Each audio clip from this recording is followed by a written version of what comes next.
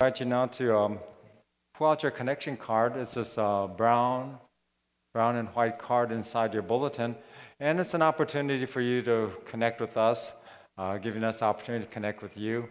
If you just write whatever you like in there, and on the back side, there are ways you can communicate in other ways, asking questions or checking something. And know that if you ask for prayer, we will definitely be praying for you. We meet on Sundays before the service, and we have a group that prays for those who fill out these connection cards and other requests. Okay, so as you're doing that, let me look at what else we have. On the back of your bulletin, there are more announcements. There is no lunch today. There's no food and fellowship today. So so after service today, you're free to leave and just celebrate Easter in the way that you would like to, and many of you have tradition that you'll be going to. There's Orange Family Time next Sunday, Young Marrieds Fellowship next Sunday, a lot of things next Sunday, Single Adult Dinner next Sunday. So just keep these things in mind on the back of your bulletin.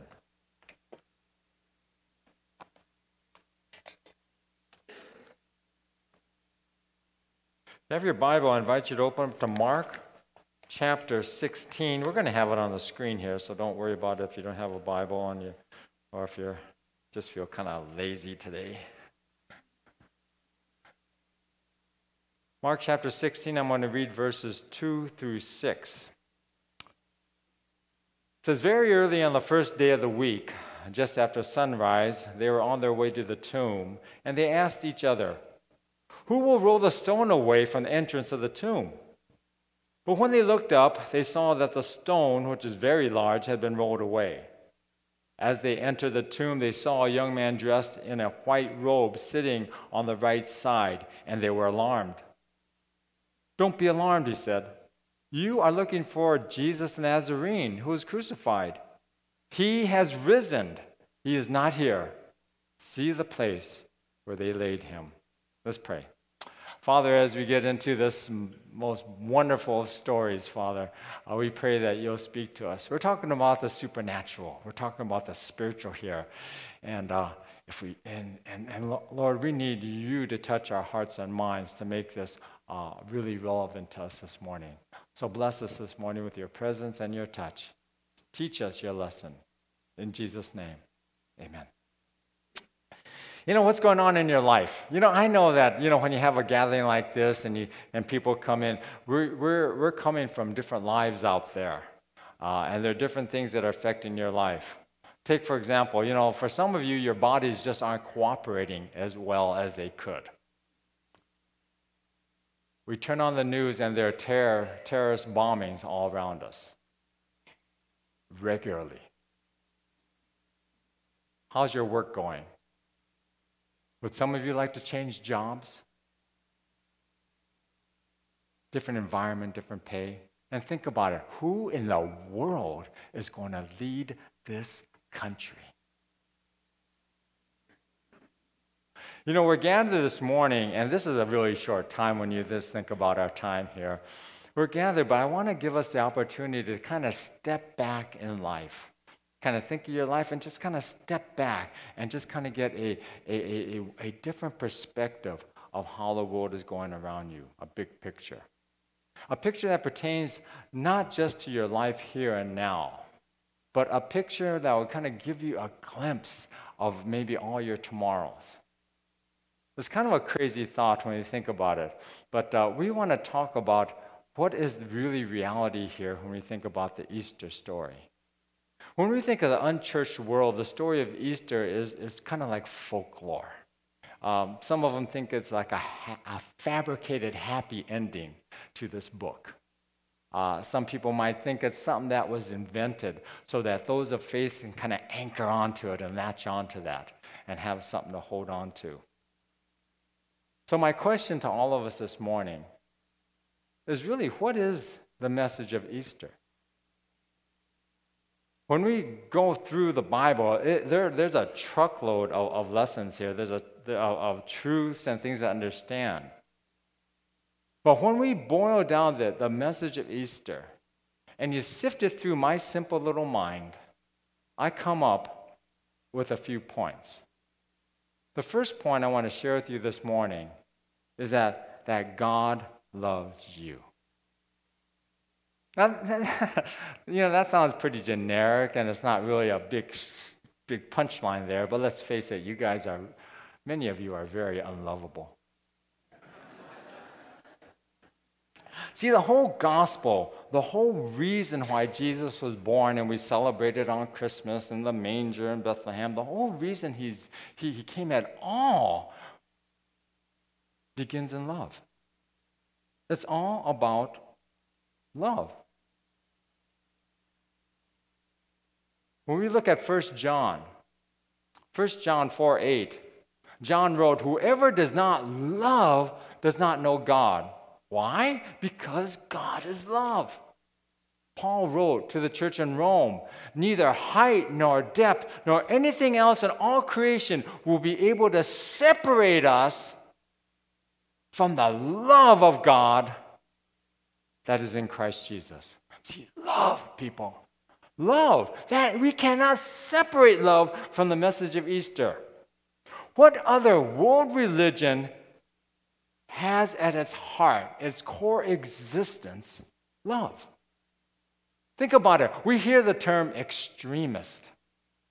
Every time you turn on the news, every time you open a magazine, open a newspaper, extremists, Muslim extremists, boom, boom, boom, death, chaos. Do you ever think about a Christian extremist? If you want to be a Christian extremist, you got to take a bullet for a stranger. You want to be a Christian extremist, you just empty your bank account for your friend. You want to be a Christian extremist, you go to your neighbor who you barely know and you sit down with them and you shed tears. That is a Christian extremist. God is love, and when we place our faith in Jesus Christ, His love becomes part of our spiritual DNA.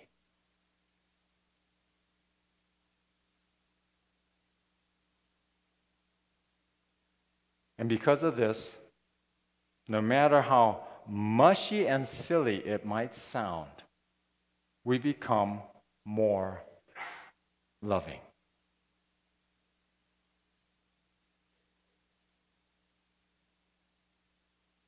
And because of Jesus and us, just like the verse says, nothing can separate us from God's love in Jesus Christ.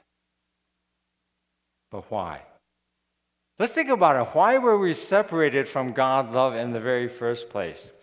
Why were we separated? The problem is, and we sing about it, we hear it, it's this word sin. It just means you're not perfect and God is. It means that you're not holy and God is. We are sinners. We are our humanity that is fallen. You know it. Think about your thoughts when no one knows what you're thinking. Think about the things you do in the darkness. Think about the stuff you don't conceal to the rest of the world, but it is there and you know it's there. I mean, we are fallen people. That's just our nature, our sin nature. Sin was like the great valley that separated man from God. That big separation there. But then Jesus did the unthinkable. He did the unthinkable. Look at John 19, 28 to 30. Let me see if I can turn to that real fast. John 19, 28 to 30. Later, knowing that all was now completed, and so that the scripture would be fulfilled, Jesus said, "I am thirsty." A jar of wine vinegar was there, so they soaked a sponge in it, put the sponge on a stalk of the hyssop plant, and lifted it to Jesus' lips. When he had received the drink, Jesus said, "It is finished." With that, he bowed his head and gave up his spirit. What was finished? Just like what Paul wrote in 8:1. Romans 8:1. Paul wrote, "Therefore there is now no condemnation for those who are in Christ Jesus." Was there ever? Yes. Was there ever condemnation in us? Yes, there was. Paul wrote, all sin and fall short of the glory of God. Before Jesus, all humanity was separated from God. We had fallen short of being like God. And so how can we have that relationship with him? We're the humanity that's flawed. So Jesus did the unthinkable. Romans 5:8 says, but God demonstrates his own love for us in this, that while we were still sinners, Christ died for us. You ever give something really wonderful to that child who's been misbehaving, like going nuts and writing on your walls and doing all this crazy stuff? You ever give something really good? You deserve ice cream. No. See, we didn't deserve anything. We didn't deserve anything at all. That's what you call grace. We're receiving what God gives us out of grace, something we don't deserve, salvation in Jesus Christ. See, in God's eyes, through faith in Jesus, we are no longer sinners, but we are now in his eyes saints. We are no longer enemies in God's eyes. We are now his child. That's incredible transformation, all because of who? All because of Jesus. When Jesus came to this world, he referred to himself as the Son of God, but he also referred to himself as the Son of Man. Why? Because he came to us in the body of a man, born in human form. He sat down and he lived among us. He ate with us. He small talked with us. He hung out with us. And he died on the cross in our place. The Son of Man, he took our place on that cross. He took our place to die a spiritual death that all of us deserved. He did the unthinkable. Okay, so what's Easter? Is that part of Easter? Yes, but let's go on. Easter is the great hope. The great hope. We read earlier, the women who loved Jesus went to the tomb on Sunday. As a matter of fact, that's why we gather on Sunday, right? Sabbath is really Saturday. We gather on Sunday. We say, because it's the day of the resurrection. And when they went there, he wasn't there. Look back at Mark 16, verses 5 and 6. Mark 16, 5 and 6. As they entered the tomb, they saw a young man dressed in a white robe sitting on the right side, and they were alarmed. Don't be alarmed, he said. You are looking for Jesus the Nazarene who was crucified. He has risen. He is not here. See the place where they laid him? But then Jesus did appear to him. We go on in our reading and we read this. Jesus met them and greeted them. And they came up and took hold of his feet and they worshiped him. Then Jesus said to them, do not be afraid. Go and take word to my brethren to leave Galilee, and there they shall see me. When we pull this all the way into the 21st century, think about it. You know, Jesus rose from the dead. He could have done it privately. He could have done it without anyone seeing him.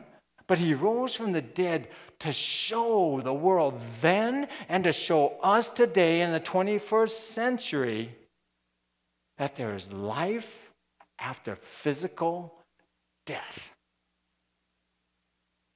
There is life after physical death. And you're thinking, well, so what? So what? Okay, you're not thinking with me. Let's think about it a little longer. What is your greatest fear?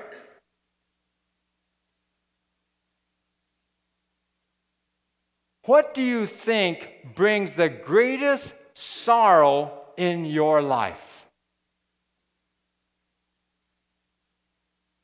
Both have to do with death.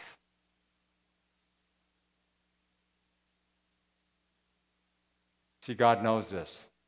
God knows this, and he sent Jesus to get comfort in both of these inescapable life experiences.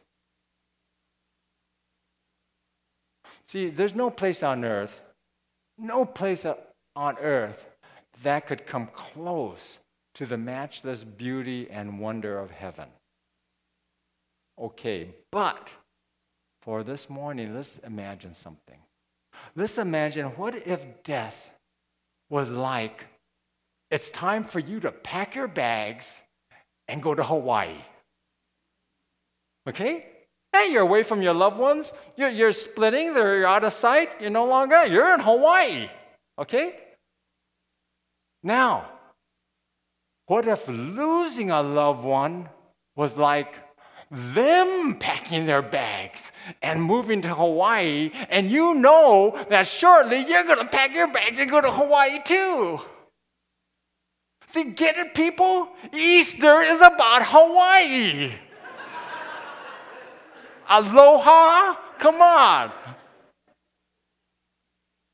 See, is it still that scary?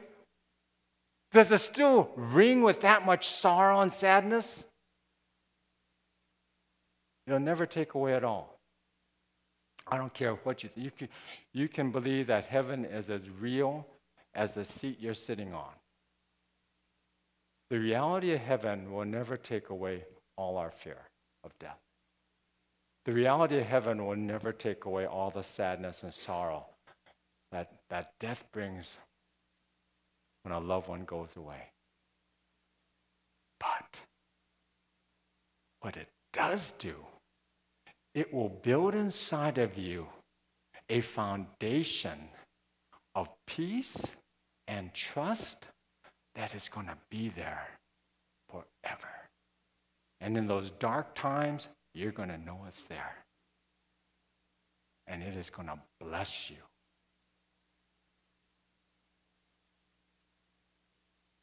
See, in all seriousness, if this is true, if there really is life after physical death, if there really can be incredible family reunions in this place called heaven, can there be anything greater than the message of Easter?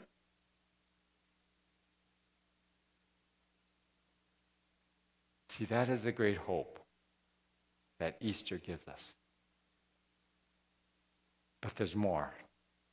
We're going to go on.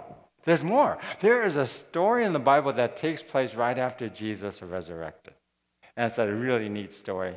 It's pretty easy to relate to. Let's turn to Luke chapter 24. If you have your Bible, turn to Luke chapter 24.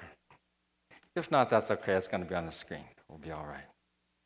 Luke chapter 24, I'm going to read 2 verses here, verses 13 and 14.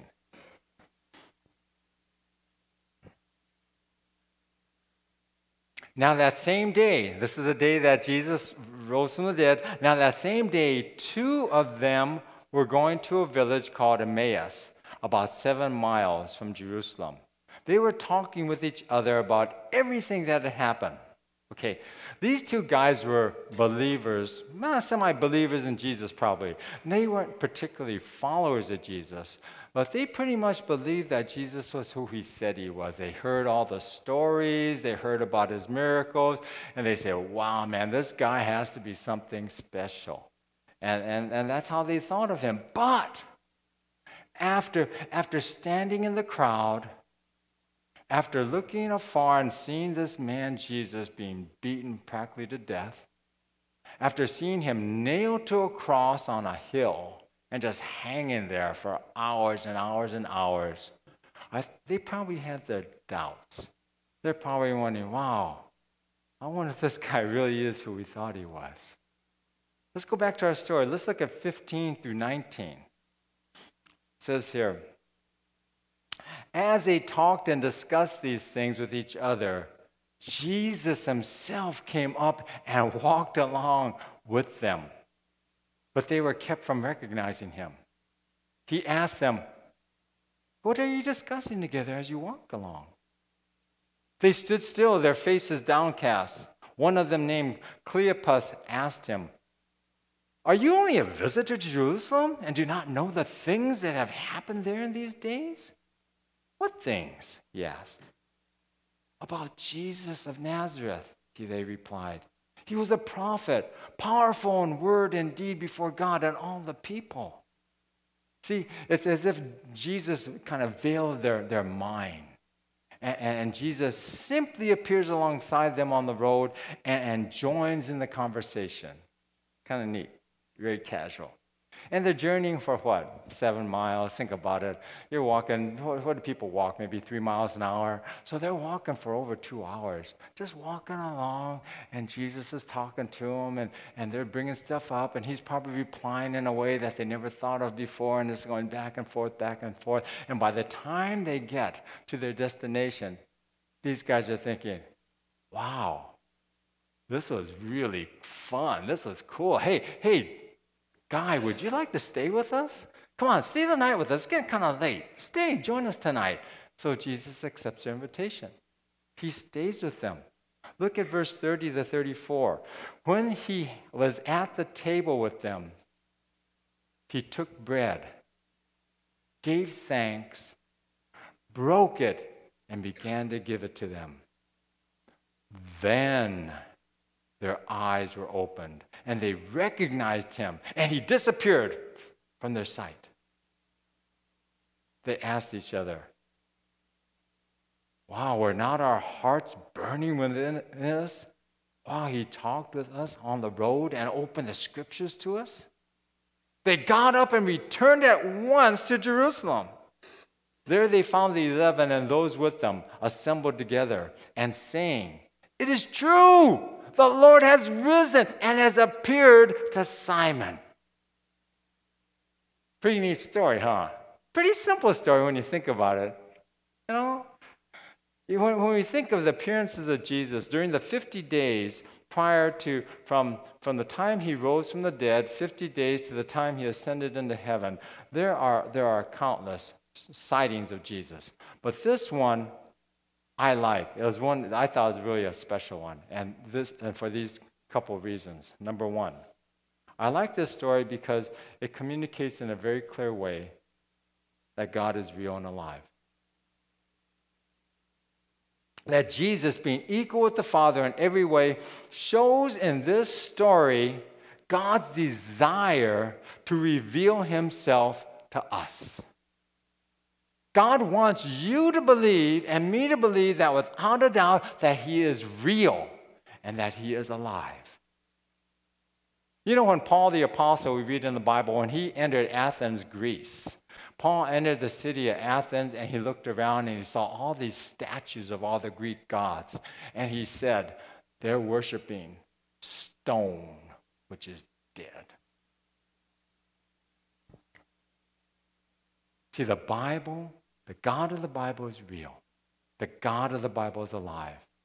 But when we think about that, it really takes faith for us to believe that he is. Why is that? Because we're logical, aren't we? We're rational. We're science-believing 21st century adults. Right? But I want you to realize something. Through the centuries, there have been much smarter people than you who have believed in Jesus and died for that faith. So don't give up. Don't give up. If some of this is just, that's kind of interesting, don't give up. What does it say in Matthew 17:20? If you have faith as small as a mustard seed, you can say to this mountain, move from here to there, and it shall be done. Okay, it shall be so. Hyperbole, okay? Hyperbole, but let's think about this. How big is a mustard seed? A mustard seed is like a grain of sand. Do you have that much faith? It's like a grain of sand. You may be thinking there right now, no, I came here for breakfast. Okay, granted, you came here for breakfast. I hope you liked it. But for you to not have gone home right after breakfast and to be sitting in here means that you must have at least maybe half a grain of faith. And you don't need much. You just got to keep at it. Just keep at it. Hang in there. If you seek him, I guarantee you're going to find him. If you truly are questioning, is this God of the Bible real? I guarantee He will reveal Himself to you. He wants you to believe. And every little tidbit that you hear about God can tip the scales of your heart. The second thing we learn about this story, about this road, these two guys traveling with Jesus, is God of the Bible is a personal God. See, some of life's best conversations happen while on a walk. You ever found that? You ever walk with someone? I don't care where you're walking from your car to Angel Stadium. You're walking from this point to that point, and you're just talking. And some of the best conversations happen in a walk. Think about it. Before that walk, those two guys viewed Jesus from, way afar. They viewed him from standing in a crowd. They saw him hanging on a cross up there on that Mount Calvary. They viewed him from afar. Then what happened? Jesus of the resurrection met them close up. He met them close up, and it changed their lives forever. See, I'm not a real touchy-feely guy. But I had to become more touchy-feely when I lived in Brazil. Some of you don't know, I was a missionary in Brazil for 14 years, my wife and I. And I was a pastor there. And so we would have two services a Sunday, one in the morning and one in the evening. Same people, but every time we had a service, I had to give an abraço. Abraço in Portuguese means a hug. So every morning and evening, I'm giving an abraço. I'm giving a hug to everyone in the church. Man, that's a lot of hugs. I didn't hug before I went to Brazil. I had to get more touchy-feely. We can know God from afar. We can know God and keep Him at arm's length. But no, that isn't His choice. Even though it sounds a little touchy-feely, maybe even a little mystical, what I'm sharing with you, I don't make up. This is the God that wants to communicate with you. This is the God of the Bible. He wants a personal relationship with us. See, and it all begins by believing in His Son, Jesus. And over time, getting to know Him as any father hopes to know his child, that relationship builds. Now, maybe your earthly father never hugged you. Maybe your earthly father never gave you a kiss on the cheek. But I want you to know that your heavenly Father is the kind who would. See, the wonder of the resurrection is a story that really starts with death. But it's also a story that just celebrates life. And it all happened for one reason. Because God loves you. Let's pray.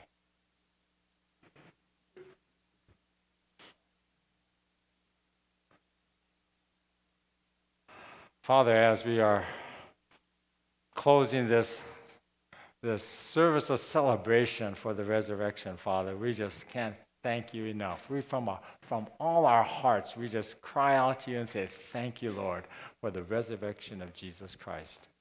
And Lord, as we think about what we just studied in your Bible and your word, Father, we thank you that it can be something that we can pack up and take home with us. And I pray that be so. May your words of love remain with us beyond this service. Bless each person here in Jesus' name. Amen.